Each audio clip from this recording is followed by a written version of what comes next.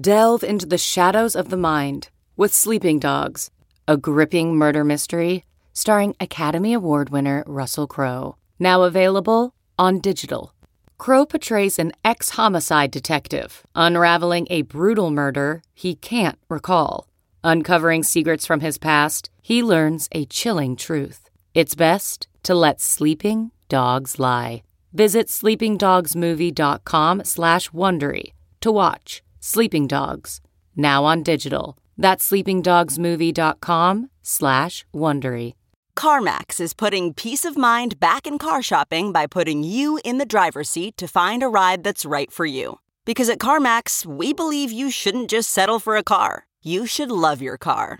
That's why every car we sell is CarMax certified quality, so you can be sure with upfront pricing that's the same for every customer. So don't settle. Find love at first drive and start shopping now at CarMax.com. CarMax, the way car buying should be. Hello and welcome to the Yahoo Fantasy Football Forecast. I'm Matt Harmon. I feel like it has been since the NFL draft since I've been on the show, but luckily, as usual, I'm here with Dalton. Dalton, how's it going, man?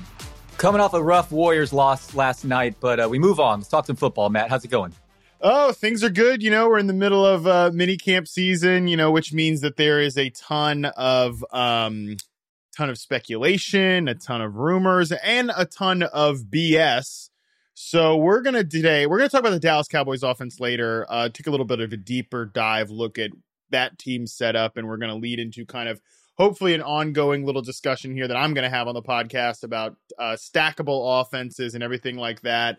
But also we are going to focus on some of these weird stories. You could call them stories or speculation or rumors or, again, BS storylines coming out of mini camps. We're just going to kind of take a fun look at some of these things. So let's dive right into it, shall we, Dalton? Let's start off briefly hit on the whole Travis Etienne wide receiver story is kind of the one that started this thing. And speaking of which, story number one here is how Najee Harris is apparently playing wide out, playing a little bit of wide receiver, playing some snaps at the X receiver position, apparently is what he's going to be asked to do with the Pittsburgh Steelers, which is interesting because if there's one thing I think this offense didn't need, it's more receivers. Obviously, I think they're doing pretty well in the pass catching department. But Dalton, I just kind of wanted to take your temperature on this Steelers offense because I actually feel like you and I, and the general spent a ton of time talking about the Steelers last offseason. I know I wrote probably about 1,000 pieces about this offense, and it turned out to be one of the most hideous groups in the entire NFL. Now, it was a productive unit, obviously, but it really flamed out there towards the end. Now I feel like, 365 days later, it's one of the most confounding and hardest to project offenses in the entire league just because there's so many unknowns with the quarterback and the offensive line. Where are you at with the Steelers, my man? Because there are a lot of intriguing receivers on this team. That's exactly what I was going to say. It's funny. That's the one position on offense they don't need to worry about. But so firstly, I am concerned about this offense moving forward. Big Ben's age, the injury history. He said his arm felt better than ever coming off the elbow surgery. That resulted in 5.8 YPA over the second half. The touchdowns were there. Maybe that's a blip. But that's the all-important stat, and that's really, really bad. So the fact that it only came with 3 sacks and he was unwilling to turn his back to the defense and run play action gives me less confidence that the new offensive coordinator will bring some great change or a fountain of youth. So very concerned because quarterback's the most important. Don't like the depth there if he were to go down. So yeah, you look at how bad that efficiency was the second half. How could you not be worried? But I'll also counter that by talking out the other side of my mouth and say, I still have settled in with Najee Harris as a top 15 back just because of the volume, man. You look a little bit deeper into J.K. Dobbins, DeAndre Swift. We'll talk about Miles Sanders. And there's too much volume concern to take those guys over someone looking at 300 touches like Harris is. So I think he's still a second-round fantasy pick despite the major questions at quarterback.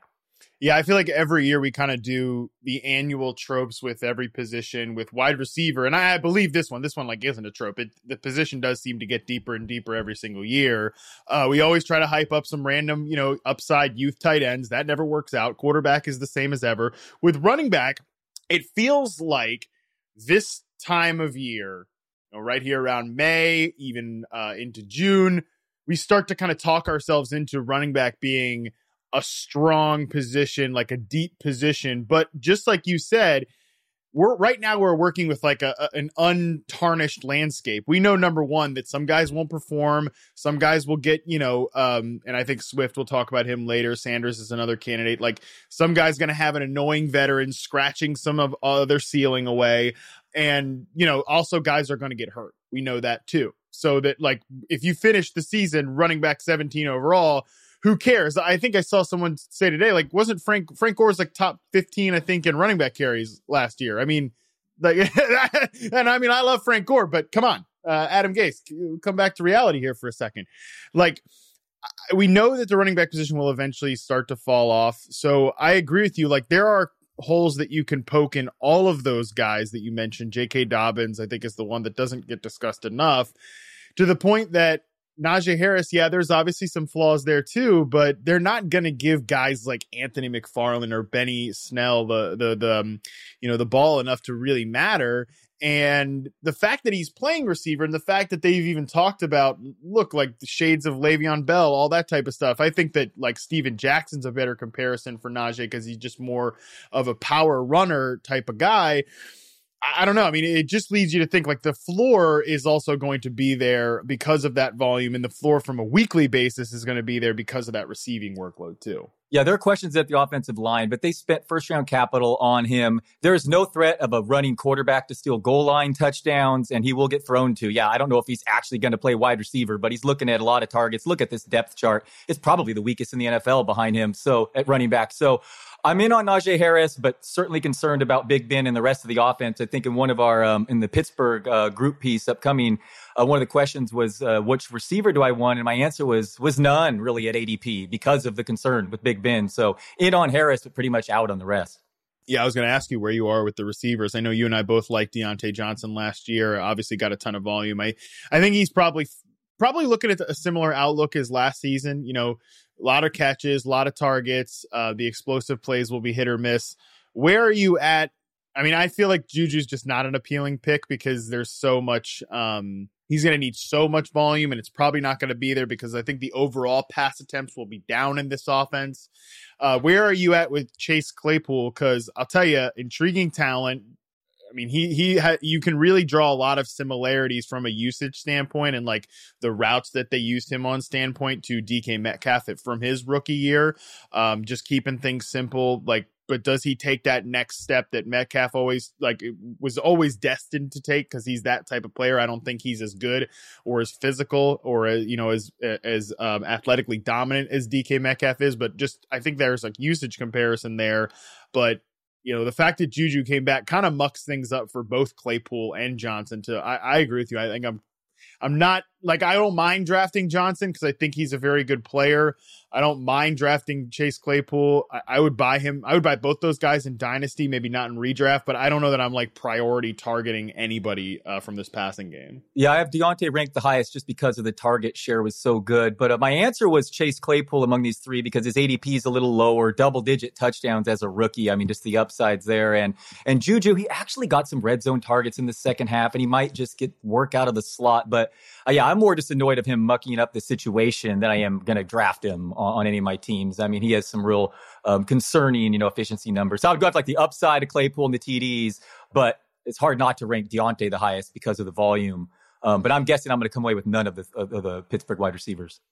Yeah, that feels like maybe in a dynasty sense, it might make sense to buy these guys after the season is over, after they might disappoint with Ben. But I mean, Ben's already out there kind of hinting like maybe I come back for 2022. It's like, geez, dude, like we saw you crying at the end of the last playoffs. Like that was the moment to leave. But I don't know. I mean, they'll be in the quarterback wilderness one way or another. We'll see what happens with them going forward. Let's stop talking about the Steelers. They gross me out. A team that I actually do find really intriguing is the Indianapolis Colts. And speaking of a classic offseason storyline, player X is feeling better than ever before. Paris Campbell is 100% feeling great. And Dalton, we're going to get a decent amount of this. There was the whole like, listen, if you have to buy like the outlet of your jerseys, all the overstock of them, if you decide to change your number. I guess they weren't printing a lot of Paris Campbell jerseys because he decided to change his number to number 1 to get a fresh start. I think that the Colts offense is really intriguing to me. I think Michael Pittman is kind of getting slept on as a potential breakout candidate, only because, number one, I like the player. Number two, they're going to need Michael Pittman to emerge to have like a competent offense. This skill position group, this wide receiver room in particular, like really not the running back, take the running backs out of it. They're great at running back, but wide receiver, tight end, there's a lot of questions on this Indianapolis depth chart. What's your read on the Colts as we sit right now? Pittman certainly passed the eye test as a rookie season, but man, I was surprised when I looked back and saw he actually only scored one touchdown. I still like his potential. Paris Campbell, you look at his workout metrics, 100th percentile 40-yard dash, 97th percentile in the speed score and the burst score. He led this team in targets the 1 week he was healthy last year. I know there's some concern. I guess Carson Wentz does not target the slot at all, but who knows how much that'll correlate. But if he can stay healthy, Campbell for sure. I think T.Y. Hilton's dusted. If not, I'll just be I'll be wrong on him on none of my fantasy teams. I'm kind of writing off Hilton and yeah, whoever comes cheaper with the Pittman or Campbell. I could see both having interesting seasons, even though Wentz's inaccuracy is a concern. But yeah, you look at the workout metrics and the upside, and now it's just it just comes down to health with a guy like Campbell. So let me give you kind of my, this isn't a conspiracy like theory, but it's just kind of an out there take on these two receivers in particular. I agree with you on T.Y. I think he's probably close to the end of his career. I think he can give you some big plays every now and again, but like that felt more like a sentimental re-signing, and also like fine, we bring back T.Y. Hilton to be in the mix instead of like relying on Zach Pascal again. Oh man, that's not the worst thing in the world. Like, I mean, ownership got involved to bring T.Y. Hilton back. That's when you know it might not be purely a football move type of thing there. So between Campbell and Pittman, I think so much of what they did last year, and this is smart coaching, was to make Phillip Rivers comfortable and make him an instant success, despite the fact that this was, it's a very different offense to go from like Jacoby Brissett to Phillip Rivers. Obviously, Reich had experience with Rivers. That's why the signing happened. But that, I think everybody probably knew that was a 1-year stopgap. Rivers is not pushing the ball down the field at this point in his career. That's why, like, you saw Paris Campbell catch all those like short crossing drag routes, stuff like that. And even then when Pittman got in the mix, so many of his routes that he ran were dig routes and slant routes, just again, really Phillip Rivers centric routes, to the point that you didn't even see Pittman get a lot of chances in contested catch situations down the field, which is where I think he's actually best as a player. It feels like to me, if we're just talking theoretical fit with the quarterback that's coming in, it feels like actually Carson Wentz, that might be a good fit there, because he will throw the ball down the field a bit more. He is much more aggressive about throwing into tight windows than Phillip Rivers at this stage of his career, which is just another reason I think, like, I don't know, I just never really been into the Paris Campbell thing. It's not really my type of receiver. And Pittman, I think, actually profiles as like a true outside number one receiver. And I think stylistically might fit better with this quarterback. One thing I'll say about those receivers too, they're looking at more targets, because not only did Phillip Rivers leave, but the offensive coordinator left. That just funneled so many to the running back position. So the receivers could be looking at just a greater percentage there. Not that there's a tight end on the roster either. One thing I'll say about Wentz, doing a little bit of a deeper dive, I'm all in on Jonathan Taylor this season, but Carson Wentz led all of football last year in interceptions and sacks, and he had like the third most fumbles, and he played 12 games. I mean, so didn't even start the whole season. I mean, yes. So how? I mean, he could really be a detriment if I'm taking this running back. I mean, so I worry a little that I think he's going to bounce back and be, do a reasonable facsimile of old Rivers last year. But man, there's some concern that Wentz is a real disaster again too there. At least worth pointing out a little bit, because he was not just bad last year. I mean, and you look at the CPAE stats too, I think Dwayne Haskins was the only guy more inaccurate. So it was bad. It was really bad. Yeah, Wentz was legit bad on his own last year, obviously playing in a chaotic environment, not just from the offensive standpoint, but in the overall organization. We know now at this point, like, that organization was on fire from the inside last year. Man, I do think, though, even with some questions at wide receiver, this skill position group and this offense as a whole is such a better ecosystem than that Eagles unit last year. Jalen Reagor was so bad as a rookie. Not even just from a stats perspective, a fantasy perspective. He was not a very good individual player. And obviously that was just the start of things. Like there was one of the worst connections in football last year. This is an interesting part about like running backs, like throwing to the running backs too. Like one of the worst, most efficient throws last year was Carson Wentz to Miles Sanders. That was a horrible connection. And I think some of that might've been on Sanders dropping the football, but also maybe some of that is Wentz too. It's probably, I think, because of the like familiarity with Reich. And I feel I fall victim to this as well. It feels like we don't talk enough about what a risk this is, that it's Wentz this year, Wentz or bust this year. Like the Colts could easily be back at the drawing board with quarterback this time next year. But you are right. It is a better setup, better offensive line, indoors, the Reich connection. It seems to be a real thing there. And I know people scoff at the schedule talk, but man, in a division facing Jacksonville, Tennessee, and Houston 6 times, I think I am safe to say that's projected favorably. Yeah, right. Like that is true. I mean, the AFC South should be a pretty brutal division. Speaking of that, NFC South wise, Julio Jones is on the trade block. I want to come back to that in a second because I'm bothered by this entire situation. But staying in the AFC South, Derrick Henry really wants him in Tennessee. He quote tweeted a Bleacher Report tweet, "Tighten the F up," when that was one of the rumored teams where he could go to, Julio Jones. Also, the Colts are potentially in the mix as well. That would actually, like, you drop Julio Jones onto that Colts offense, then it's like, oh, this is actually kind of looking pretty good.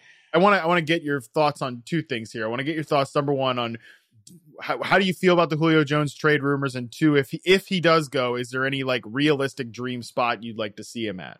Well, I want him to stay in Atlanta just because this looks like a great setup with Ryan, no running back, Kyle Pitts, Julio, and Calvin. I mean, I guess it could increase Pitts and Ridley's fantasy value, but I kind of want to see the setup there come to fruition.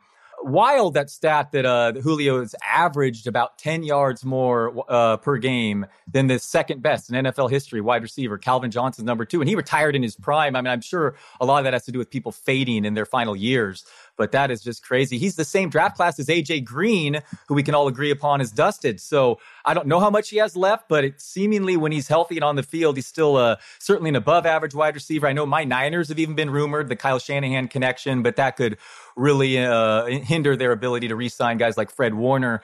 And they have no wide receiver 3 there, the Niners. But I want him to stay in Atlanta, but it appears like they are kind of set on dealing him. The sound of it is that like it's basically just a fully salary cap related move, which I get, right? Like at some point you do have to figure the salary cap out, but can't you do something else to figure this out? I mean, this is potentially the only, not potentially, this is the only strength of the team is the passing game, right? Like Mike Davis and his giant thighs. I was just going to say, I apologize. I was just going to apologize to Mike Davis's thighs. You beat me to it. Yes. All right. You're right. There is a running. Yeah. Okay. I mean, Dalton, I think like, oh geez, like his thighs might be, could probably crush you and I like in one, smash us both to pieces with those things. Without he's up there with Saquon and like AJ Dillon, like competing in the quad off or whatever. Like Mike Davis and his thighs are like that's the running game. That's it at this point. The defense obviously is still a work in progress. The only strength of Atlanta's team is the fact that they have Julio Jones, Calvin Ridley, who I think is ready to be a number 1 receiver at this point. And obviously, like with one of the best, if not the best tight end prospect to ever enter the NFL. Like, do you really have to go and mess that up? Can't you figure something else out? It's like, what's going to excite people more to watch this team in week 1? Julio Jones, Calvin Ridley, Kyle Pitts, or Kyle Pitts, Calvin Ridley, and a bunch of cap space? Man, I mean, it's tough. It's tough. It's really I know Atlanta's in a tough situation, but like, it feels like Thomas Dimitroff was like on a couple of football podcasts recently, like talking about team building. Somebody probably should have held his feet to the fire a little hotter if this is the position. This is the unavoidable reality that Atlanta finds themselves in right now. You know, they spent 2 first-round picks on offensive linemen a few years ago. They have Arthur Smith calling plays now. Carolina and New Orleans are beatable. I think there is dark horse possible a wild card candidate here. I have my eyes on them. Sure. I think they should go for it here. Keep Julio, keep those three, Arthur Smith. Matt Ryan, okay, you didn't draft a quarterback, so let Matt Ryan have his weapon. I mean, yeah, this makes too much sense to leave them there. I think the Falcons could actually threaten to make the playoffs this year too. So I'm all for fantasy managers and in real life. I just hope Julio stays, but unfortunately, it looks increasingly less likely. Yeah, me too. I mean, it makes no sense. Like the totality of their offseason makes no sense if they keep Matt Ryan. They obviously had to do some stuff with his contract to stay under the salary cap, whatever. That is gonna toll at some point. That's gonna come back to bite you. You're gonna have to take that medicine at some point. Take this whole salary cap medicine later. You've basically already committed to that at this point. You passed up on Justin Fields at number 4. Or Mac Jones or whatever, but let's stick with Justin Fields. You pass up on the quarterback prospect at number 4 for an instant impact right now, stud at tight end to pair with this great offensive coordinator that you've hired as your head coach. It makes no sense. Those are all in like win now moves to then trade Julio Jones, who, yeah, sure, he's got injury problems, but he was still ultra productive when he was on the field last year. And you would immediately go from like 2 stud 1A, 1B receiver. And I think Ridley's at the point now. I think he's on that Stephon Diggs track where like he is going to be a true number one receiver. So like put Julio and Calvin at 1 or A or B or whatever. I don't care. Like you'd go from that to, oh great, now we're talking about like Russell Gage and Olamide Zaccheaus again as guys that could contribute in Atlanta. It doesn't make any sense, and I hope Julio Jones stays with the Falcons, but we'll see what happens with that one. For anyone that's hoping that DeAndre Swift is going to be some big breakout running back this year, Anthony Lynn recently said in an interview that Jamal Williams is an A type of back, is like a number 1 type of back, and it's got all this talk out there that now Jamal Williams is going to be the lead back in Detroit. This part, like this whole idea that Jamal Williams is going to be the number 1 back in Detroit, I don't buy that, Dalton. But I'll tell you what I do buy. I do buy that this is going to be some split, and I do buy that Jamal Williams is going to be a thing this year. Now, what you want to take like, a thing, that's up to you. But even if he is what he was to Aaron Jones in Green Bay, like just taking some of those snaps, he's going to be annoying to DeAndre Swift managers. And oh, by the way, like he's going to be Jamal Williams to Aaron Jones, be Jamal Williams to DeAndre Swift on the Lions offense, not the Packers offense. That's not great. I'm 100% out on Swift at ADP, unfortunately. He's a baller, awesome player. Love watching him. But there was already concern, could he withstand 300 touches? Now we won't have to worry about that because he won't approach it with Jamal Williams, the coaching, the Neanderthal coaching, Jared Goff at quarterback. There's so many concerns. I mean, just so many concerns. So there's just no way you can take him above. I have him down to like 18th on my running backs, and I could even see Myles Gaskin going above him. It's too many concerns here, too many red flags. I hope I'm wrong. Again, fun player. I'd love to see him be treated as a feature back. But Jamal Williams is the thing. He really improved before last offseason on the Packers. And as much as we want to see Aaron Jones get all the touches, he really did become a reliable pass catcher. And he's an okay player. And I'm going to take the coaching staff for their word here. And I think this is just about as bad of a situation you could possibly be in. I mean, Jared Goff is throwing to Rashard Perryman. I mean, this is really, really a bad situation. Yeah, I think Swift has to get into like the 4th round and like RB 20-ish range before I'd think about taking him. Because, I mean, if he, like, I know Dan Campbell has previously said, like, he wants him to be Detroit's Alvin Kamara, which, like, juicy role there. But, like, there's a difference between being Alvin Kamara with the Saints offense and Alvin Kamara with the Lions offense. Even if, like, number one, he's probably not going to be as good as Alvin Kamara, but even if he was as good as Alvin Kamara, he'd be doing that in Detroit. Like, I was kind of out on Swift anyways, because, like, I'm not going to go around and draft Jamal Williams because I'm really not trying to draft a running back that's going to play for a team that legitimately, Dalton, this team might score 25 touchdowns this year. Like, there's a potential that they're that bad. This skill position room is not good. I don't really want to draft any Lions player this year. Yeah, so this is where someone like me would be stubborn, and I must come out with 3 running backs in my first 3 rounds, and I would have been the guy jamming in Swift in late 2nd or 3rd there, just trying to. But it's too thin there in the 2nd and 3rd round, especially when these stud receivers are available there. So, I just think there's too many question marks. not just durability, but with the volume now and on a bad team for me to be in at ADP. I mean, I like him, but I mean, ADP right now, he's being drafted as a top 15 back. Yeah, no, can't be doing that. Let's move on to this one. Hey, here's something you never heard before. Deshaun Jackson is crushing it this offseason. I mean, I don't know, man. We'll see if Deshaun Jackson like makes it. You know, there's all these one-handed catches from Matthew Stafford at Rams camp, which is exciting. I actually do think the Deshaun Jackson signing, like if he was to stay healthy, is exactly what this offense needs. You know, they still have Tutu Atwell there at this point. Like, you know, I know he's talk about a guy who would get destroyed by Mike Davis's quads. I don't know that Tutu Atwell's got the bulk to withstand that, but they're clearly looking for some big play element in this offense. Like maybe it's Jackson, maybe it's Atwell, maybe it's Van Jefferson from last year, who I think they still have high hopes for. But where are you at with this Rams offense? Because I tell you what, it was interesting. I heard Jordan Rodriguez, the Athletics Rams writer, was on a show recently, and she was basically talking about one of the biggest frustrations. There were many frustrations with Sean McVay and Jared Goff by the end of things, but one of the biggest frustrations is that the offense was so confined to the middle box of the field. Like they had no vertical threats on this offense after trading Brandon Cooks.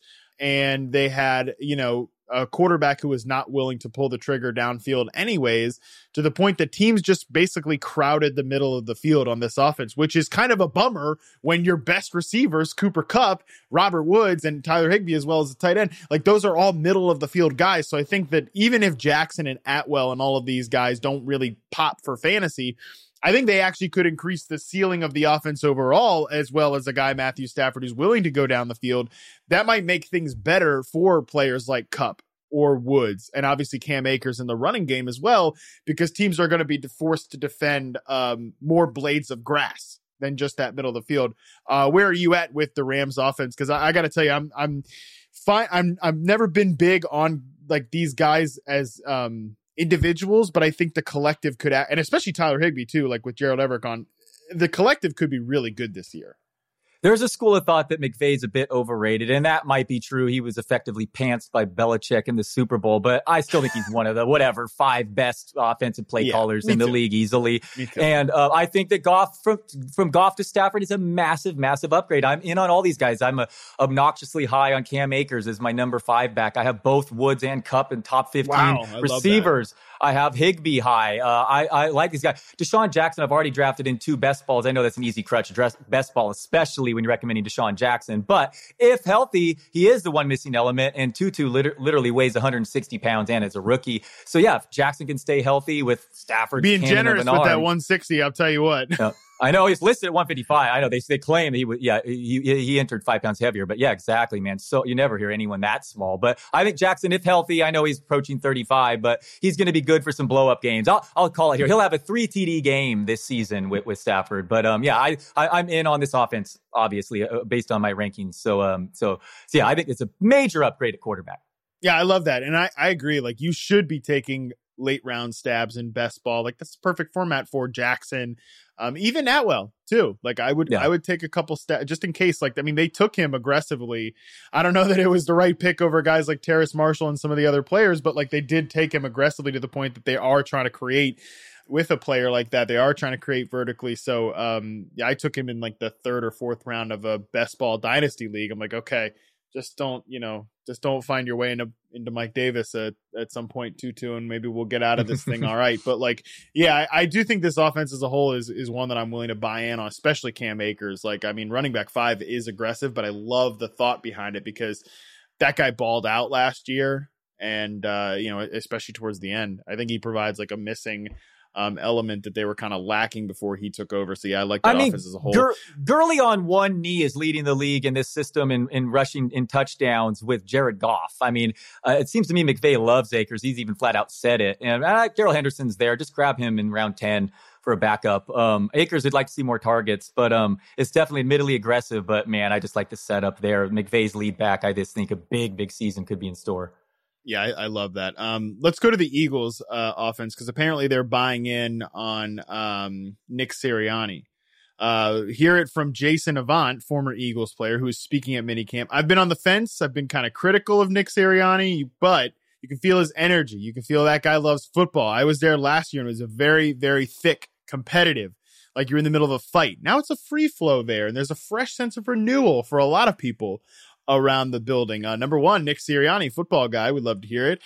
It's probably not great that like the guy hasn't even coached a game yet and we're already doing no, seriously, like the players are in on this. Like the players are, they like this guy. Of course, this Eagles offense, here's something I had a thought on. I feel like as a collective, Dalton, we're a fantasy industry. We're all kind of like, listen, with Jalen Hurts there, like there's not going to be a ton of passing volume. And again, different offensive coaches here, right? Like obviously Doug Peterson was there last year. We'll see what Nick Sirianni, like where he is as a play caller. But last year with Hurts, like take out, obviously that New Orleans game, they were pretty run heavy with him, getting him on board at 18 carries, 100 yards, but 30 pass attempts in that game, 44 pass attempts against Arizona, 39 pass attempts against Dallas. He had 20 before he got yanked in week 17 so they could secure that draft pick bag. Are we kind of underrating the potential for Eagles pass catchers in this offense? Because like last year, they did let Hurts air it out. Again, different coaching staff, I understand, but they were doing that mostly because the defense was bad and they weren't keeping them in games. I think there's a chance the defense might still be questionable headed into this year as well. And weirdly, Hurts actually led all quarterbacks in average and intended air yards. He was like throwing it downfield. Yeah, he was willing to wing it. Mm-hmm. Yeah, that was a surprise. So I think we're all kind of playing a guessing game with the new coaching staff. I actually recently was reading some speculation that maybe Miles Sanders will be used more as a receiver because that's what Sirianni did at the Colts. But also Phillip Rivers was the quarterback there, not a dual running threat.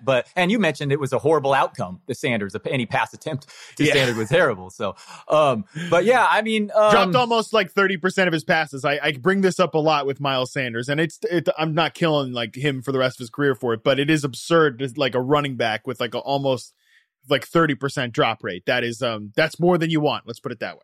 I'm aggressive on Hurts, my ranking. He ran aggressively, just basically at the rate of right behind Lamar Jackson when starting as a quarterback. So the floor is just so high there. I don't even need a big leap as a passer.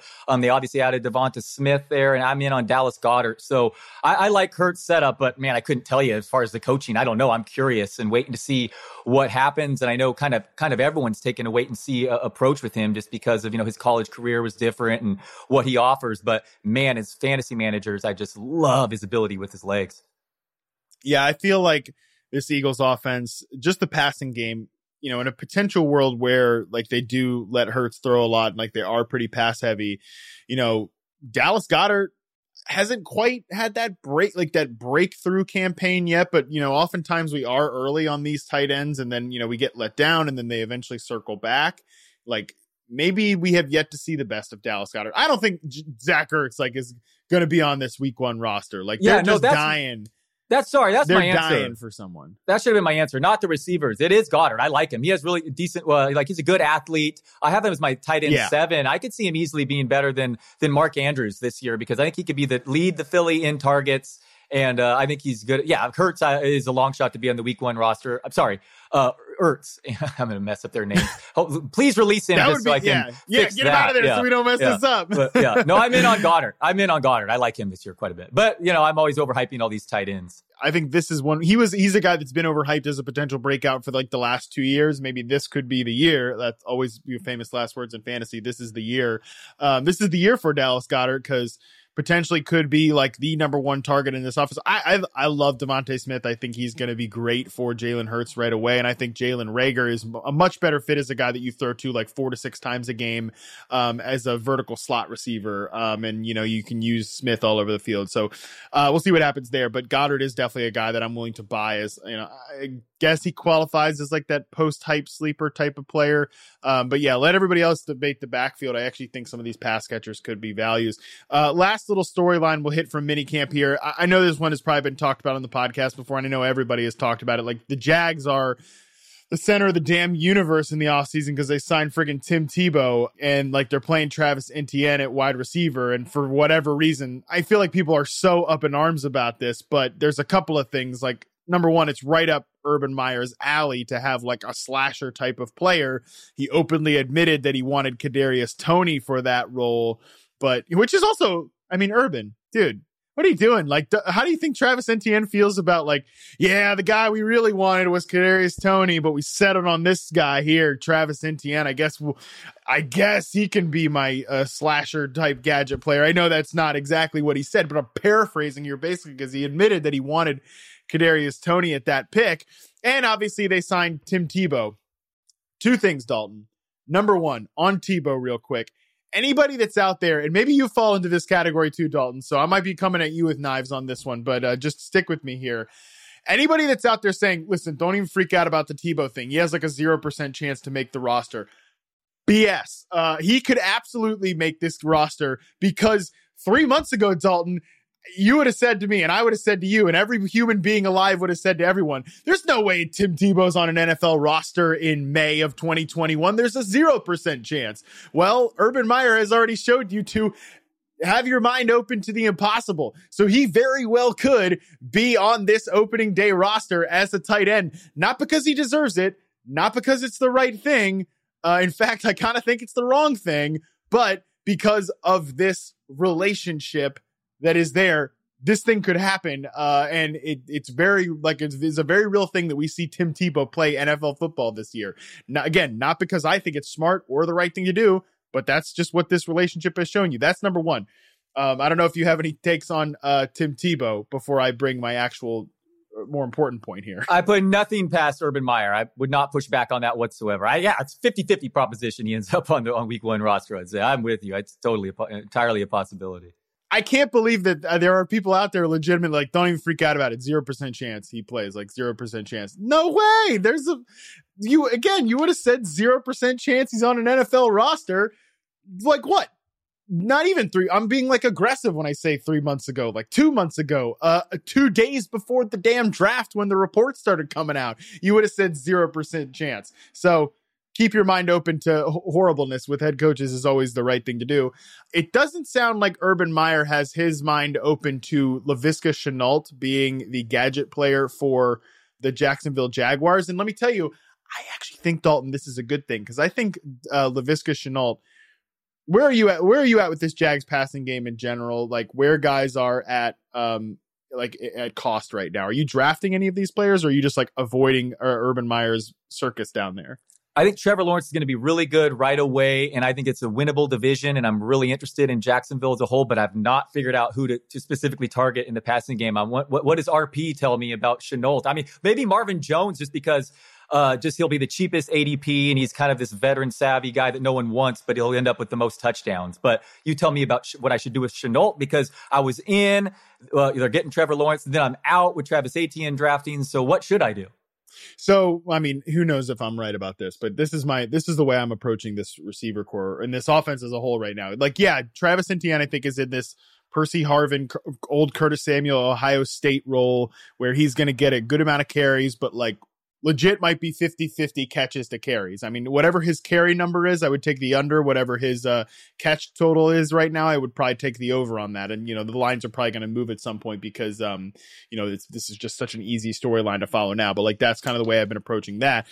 From the receivers, DJ Chark, I think, is established as the top-ish target here, but I don't think the gap between Chark and Jones is that great. I think those guys are the two outside players. And I think Shenault, after looking back at him as a rookie, I think he actually fits really well, like in the role that I've always wanted DJ Moore to play. That inside receiver who is really good on in-breaking routes. And Shenault is great on contested catches. He's great after the catch. Basically like how the Steelers use Juju, how the Rams use Cooper Kupp. Like that's not the same sort of gadget role that I think many were hoping he would fit in Urban Meyer's offense. But consider the fact that like we're talking about Tim Tebow as the tight end for Jacksonville because they have no tight ends on this team, like no proven guy. So yeah, the volume is going to be a bit problematic, I think, for Shenault. Like if he was going to get 30, 40 carries in that slasher role, that might boost his floor and ceiling a little bit in fantasy. But I also think from a role perspective, unless Urban Meyer's just like straight out on this guy, which he might be because he is the type of guy to come in here and be like, I don't care what the old regime did at all. I don't care about their players. I'm getting my players, right?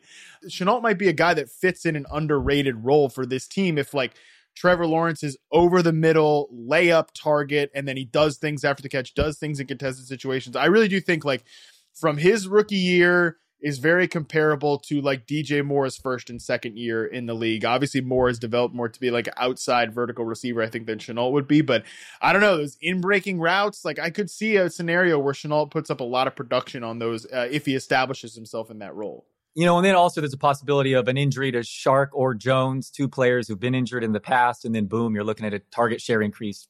That's simple for Shenault. So yeah, I like the upside.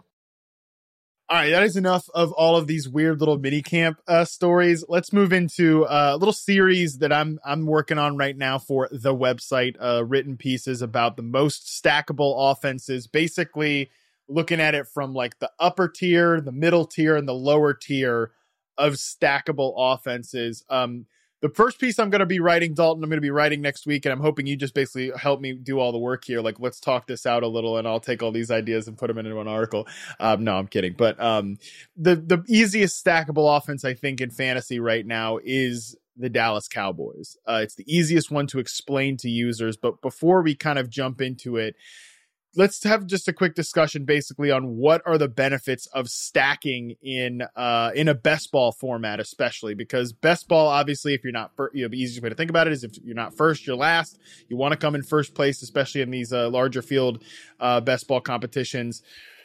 Stacking obviously gives you more upside because you're getting access to, like, if this offense hits, you're getting more than one piece of it. And obviously if a quarterback's hitting, his wide receiver's hitting, it's basically taking the DFS approach and turning it into a season-long league. Am I explaining that in a very stupid way? Can you do it in a better way? It's just most important in the overall component. So when you're facing more than just 11 league mates, so you really need to hit it, and especially in the playoffs. And yeah, that's when you stack on the same team, and boy, the Cowboys are a pretty good team to point to this year. That's for sure. So yeah, let's talk about Dallas real quick because I know we were all excited about them last year. Dak is apparently healthy. He's apparently ready to go. What's stopping us from being ultra excited about them again this year? Like, obviously, Dak is not going to put up the numbers that he was putting up to start last season. The guy was on pace for 800 pass attempts. 800 pass attempts. Like, he was going to shatter every passing record in the book. That's not going to happen because the defense might be better than the stone worst thing the NFL's ever seen. Like, they might get some improvement off of that. But basically, if you look at we should be excited about this offense, and the pass catchers are so easy to stack because, like, you've got two expensive guys at the top of the draft in Amari Cooper and CeeDee Lamb. Those guys are kind of going around the same range right now in best ball drafts. Michael Gallup is very underrated still. Again, he didn't have quite the season some were hoping, but there were some flashes there. You can get him later. You can get some of the tight ends, and obviously you can stack Zeke with Dak as well if you just want access to all of Dallas's touchdowns. Where are you at with this? Let's talk receiver core before we talk Zeke. And again, I'm assuming, maybe you're not, but I'm assuming that Dak is, 100% back and ready to roll. First, let me talk Dak because I have him. I moved him up to my number 2 QB. I know that was a gnarly injury he suffered. I'm assuming that he will be 100% back from that. I know that was not a sustainable start, but let's revisit that start. He averaged more than 370 passing yards and 3 TDs per game if you counted the rushing stats if translated for fantasy. One of those games played at the Rams defense, which was, I think the fewest yards per play last year. And he left hurt in that third quarter. So he basically that was in a half a game too. And he still averaged 370 passing yards. I know defense is not a great correlation with pass attempts. And you said the Cowboys might have an improved one this year, but man, it sure seems to me like it'll be a lot of high scoring games in that division. They're indoors. 3 superstar wideouts to throw to. I also like Blake Jarwin late. He's cheap for a stack option too. I'm all in on CeeDee Lamb. I have him ranked actually above Amari Cooper. I mean, they put up similar numbers last year, and CeeDee Lamb is younger and without the injury history. So I really don't think it's that crazy of a I mean, I think he'll be for sure ranked ahead of him unanimously next year. So why not just, get ahead of it there? So, and then Gallup might be my favorite because he's much, much cheaper and he's really good in his own right. So love the setup here. Even if Zeke is either way, I could see Zeke having a big season, or I could see him, getting kind of faded out. It just doesn't matter. There's going to be a lot of points scored by the Cowboys this year either way. Yeah, so on the pass catchers, during that 5-game stretch where Dak was playing, 55 targets, 424 yards, 1 touchdown for Amari Cooper. CeeDee Lamb was number 2 on the team, 40 targets, 433 yards, 2 touchdowns for CeeDee Lamb. Michael Gallup, way down in targets, 28, 348, and 1 touchdown, but was the clear-cut vertical threat, 16.7 air yards per target, Michael Gallup in those 5 games. I wonder how much of like that usage is directly going to roll over into next year. I mean, I think Amari Cooper's still the favorite to lead the team in targets. I'm not sitting here saying like one of these guys is going to supplant him, but if one of them did, how are they going to do it? Because is Gallup going to be that clear-cut vertical guy again? Is that all he's going to do? Because I think his trump card is being a vertical receiver that wins in contested areas. But CeeDee Lamb last year, this guy was basically, I talked about, like, he was basically used as that role that I was talking about with Laviska Shenault. Like, that's what they kind of used CeeDee Lamb as last year. He was a slot receiver that barely ran against press coverage, that was mostly making big plays from the inside. During that stretch, he was the guy that was running, most of his routes from the slot, like I said. So is that going to be the way they use him again this year? Or was that just kind of a quick way to onboard him last year and get him rolling? Because I think Lamb could be I think he could be a number 1 receiver. I think he is that good. So I think the receivers, I think it's fair to have Lamb valued with Cooper. I think it's fair, and I would probably take either one of them as a stacking option here. You brought up Zeke. I feel like Dalton, I don't know if it was you or I or you and me or someone else. Like, I feel like at different points to end 2020, I was like, I'm not drafting Zeke. There's no way in 2021. But the more I think about it, again, go back to those 5 games with Dak Prescott, 89 carries, 364 yards, 6 total touchdowns, 32 targets. That's a 100 target pace over 16 games. Obviously, we're getting more than 16 games this year. I don't know, man. I mean, listen, in most teams, maybe like Tony Pollard would start to get a bump with Zeke and like it becomes more of a split. But am I stupid for thinking it's the Cowboys? Like, they're gonna give Zeke the ball. They're gonna do that. Like, that's just the way Dallas rolls. Like, Zeke's gonna get that ball. And like, if the catches and the goal line opportunities are there for an offense that you're saying is, could harbor the second best quarterback in fantasy, I feel like I'm going to have no hesitation to take that guy at the 1-2 turn, which is where I feel like he's probably going to go in drafts this year. Before I hit Zeke up, let me touch on CeeDee Lamb real quick. Same amount of touchdowns as a rookie as Amari Cooper. I know Cooper's probably the safer pick in PPR this season, but man, CeeDee Lamb was targeted 5 times inside the 10 by Dak, 4 times inside the 5. I mean, he was a rookie and obviously passed the eye test. So I just think the touchdown upside is just way higher than Amari Cooper. Zeke, okay. I agree. Good call with how well he was doing before Dak went down. I don't think I quite looked at how big of a drastic that was with the touchdowns there. So yes, it would have been great if he could have overcome his situation like some running backs in the NFL. And he was not nearly as good when Dak went down, although he did prove that he wasn't totally washed with that nice game against Eagles late when people were saying Pollard should, usurp him. So 25 years old still. I'm normally the guy who's moving on to the next running back, but still only 25. And in this system, I feel like Zeke could be a league winner. You get him at the end of round 1. Oldest 25 years old running back of all time is Zeke Elliott, just based on the mileage there. Totally. I mean, it's not just the touchdowns and the workload, but I mean, look at how many he was thrown to targeted as a passing game. I mean, 10 targets, 11 targets, 7 targets, 8 targets in those first 5 games last year. Yeah, no, I think Zeke could be, I get it. I get the worry, but man, even if he's just 80% of his old self in that offense, he's going to be super valuable.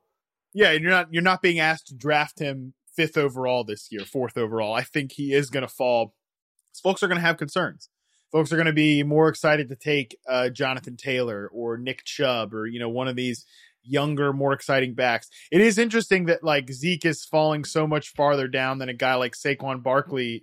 I think at this point in their career, Barkley's a better player, but Barkley's coming off like a devastating injury. And I have a lot more questions, even if they beefed up the skill position room. I got a lot more questions about, I shouldn't say devastating injury, but he's coming off an injury, right? And I've got a lot more questions about that New York Giants offensive ecosystem than I do the Dallas Cowboys. That's for sure. So I feel like I have Zeke 6 behind Akers. Sorry to cut you off. I have Zeke ahead of Barkley, and there's the hot take, Kamara too. I have Zeke ahead of those two. I think we've hit the Cowboys enough. Let me ask you about this since you brought up Kamara, and we'll get out of here after this one. I'm having trouble with Kamara too because I loved the player. I said that he should be the number one running back in fantasy 2 years in a row. And finally got that right a little bit last year. But it's tough, right? Because obviously the Taysom Hill factor remains. He would definitely be marginalized as a pass catcher. Also, is there a chance, Dalton, that like just even if Taysom Hill isn't the starter, like Jameis Winston is there, is there a chance that the Saints are just unwatchable this year? Which, by the way, they have 5 primetime games. Like I wrote a schedule breakdown piece for the website a couple of weeks ago, and like when the schedule came out, and the Saints have 5 primetime games. Like we know every year it's usually reserved for the Bears, but I feel like Justin Fields is going to save them from that. Every year there's like one team that's just, oh my God, why are they on my TV on Monday night, Sunday night, Thursday night? Like I don't want to watch this team. I feel like there's a chance the Saints could be that team because even if Taysom Hill's not in there, it's Jameis Winston. Jameis Winston is not good. Like Jameis Winston might be good for fantasy because he pumps up stats and all that stuff because he turns the ball over right away and then we'll throw that thing downfield, no problem. But like after Kamara and Thomas, there's really nothing to get excited about from a skill position standpoint. Adam Troutman, legit sleeper at tight end, definitely there. But like after that, what are we excited about? It's a bunch of like no-name, unpedigreed wide receivers. I guess that it just could, like New Orleans feels extremely volatile, which is maybe the most fair way to say it. Fully with you here. Part of the reason I liked Atlanta as a sneaky team to make the playoffs is because New Orleans in their division is just ripe for the picking here. There's a scenario where Winston starts all the games and it's a total carnival and it's a bunch of targets for Kamara and it works out fine. But there's another scenario where Taysom Hill, not only do the targets cut back, but the goal line scores, he steals a bunch of them too, and maybe even comes in some games and it's a mix and match situation. So I think there's enough of a worry there for me. Kamara still obviously scored 6 touchdowns in a game last year. He's awesome. I could understand why he's going so high. But for me, that's why I have personally Akers, Elliott, and Barkley ahead of him this year. That's just me this year. Yeah. It's a different situation. But obviously, awesome player in his prime and deserves to go in every first round of every fantasy league. Yeah, I agree with you. I mean, I've gone back and forth about Kamara, but you're definitely challenging you're pushing me towards the negative end of the outcomes here. Lastly, what about Michael Thomas? I feel like Thomas has a bit more safety just because like we actually saw him be productive with Taysom Hill last year. And I think he can do more than just be slant boy. I think there's much more to his game. Like I think he can win on vertical routes. I think a lot of the reason he was targeted on so many slants the last couple of years is because like what we all saw what happened with Drew Brees' arm. That's been happening. The late great Chris Wessling was telling us that was happening for years, and it turned out to be the truth. I think that was a bigger reason why Michael Thomas is just getting targeted on slants. Like I think he can win on those deep digs, deep posts, even some more vertical routes than that with a guy like Jameis Winston if he's back there. So I feel like Thomas is, and he also is coming at a discount this year too. You don't have to draft him anywhere near his potential ceiling. Are you in or out on Michael Thomas this year? I also thought Taysom Hill threw the ball downfield better than maybe he was given credit. I don't think it'd be a total death knell for Michael Thomas. Having said that, I think at ADP he will end up on none of my teams. Really, obviously a high floor in PPR, and he'll be fine post Breeze, but never double-digit touchdowns in his career, including 185 target season. He's just not really used in the red zone. And I guess my argument against him is not Michael Thomas. It's just that, have you seen the wide receiver position? I mean, I'm sorry, I'm taking CeeDee Lamb ahead of him. I'm taking those Rams receivers with Stafford ahead of him. I know that seems crazy, but Allen Robinson and Keenan Allen with Herbert are like my number 10 and 11 receivers. So I just think it's hard for him to break in. I have him around my 15th right now just because the position's so loaded, the question marks. He's now getting on the approaching 30 and the lack of touchdown upside. But I'm guessing I'm going to be the weird one there, and he's going to be treated as a top 10-ish type wide receiver. What do you think? Well, he's going to go in the same tier as guys like Calvin Ridley, A.J. Brown, Justin Jefferson. Yeah. I feel like he's... Yeah, so to me, Justin Jefferson and A.J. Brown should not even be in the same breath as Michael Thomas, to me. No, I totally understand that perspective. Like, I think that those guys are going to be much more favored. I think he might be the bottom of that tier, I think, or the top of the next tier, to the point that, okay, I'm willing to take a wide receiver. I'm very personally curious because I'm like, I'm invested in the take that he can do more than just be a short area like slant guy. So I'm very interested in seeing how that turns out. But maybe I don't have to take the discovery journey with him on my teams. Like I can just figure that out without watching it. But anyways, I think that's going to do it for us. We covered a lot of stuff here, a lot of weird storylines, a lot of camp BS. But we also, I feel like we gave the people. You all, the people, our people, my people. We gave you some real actionable takes here to go draft your best ball teams and live your best life here in the summer. Dalton, what else are you working on this week? What can we expect out of you from sports potentially that are actually happening right now? Yeah, I have a couple baseball columns weekly. Just follow me on Twitter for that. And I'll leave you with one more hot take as we're talking wide receivers, Harmon. I officially moved A.J. Brown to number 1 on my receiver board. So yeah, there's that. Glad you agree. As long as RP's behind me, then I feel good about it. You're a brave man. I will never forget, Dalton. One of my favorite, speaking of Dallas offense, sans Dak, one of my favorite memories of our time together here hosting this podcast was when I encouraged you to tweet more. Like you've got these, like AJ Brown, wide receiver 1, like that's a spicy ass take that the people need on Twitter. I think like right after I encouraged you to tweet more, you tweeted the thing about like Andy Dalton will be great and like the Dallas offense will be just as electric with him in it. And then Dalton was Andy Dalton, not Dalton Del Don. Andy Dalton was horrible on Monday Night Football, was literally like decapitated the next week against the Washington football team, and Dallas's offense went in the tanks. And I'm pretty sure, I'm not even sure if you've sent a native tweet since then, Dalton. So yeah, like, probably not. Yeah, exactly. Yeah. I always like feel bad. I've told my fiance that story before. I'm like, yeah, I love hosting a podcast with Dalton. I've told her that story. I'm like, I feel like I probably ruined his entire Twitter experience, and this is all my fault. So for the sake of AJ Brown's appendages, I will not be tweeting that out. I will keep him healthy. Yeah, never. Because I love AJ Brown too. You better keep that one. Yeah. Let's keep that one just between us and all of the beautiful listeners here. We will, and anyone that is consuming your rankings as they should be, they should consume your rankings. They should read all of your content. And in the meantime, while you're waiting with bated breath for Dalton's next tweet, you can also pop in your headphones and listen to the Yahoo Sports College podcast with Dan Wetzel, Pete Thamel, and our friend Pat Forty from SI. You can also follow Post It Up with Chris Haynes for more in-depth conversation from the NBA playoffs, people. I'm at Matt Harmon _BYB. That's at Dalton Del Don. Check us out on Twitter at Yahoo Fantasy. We are out.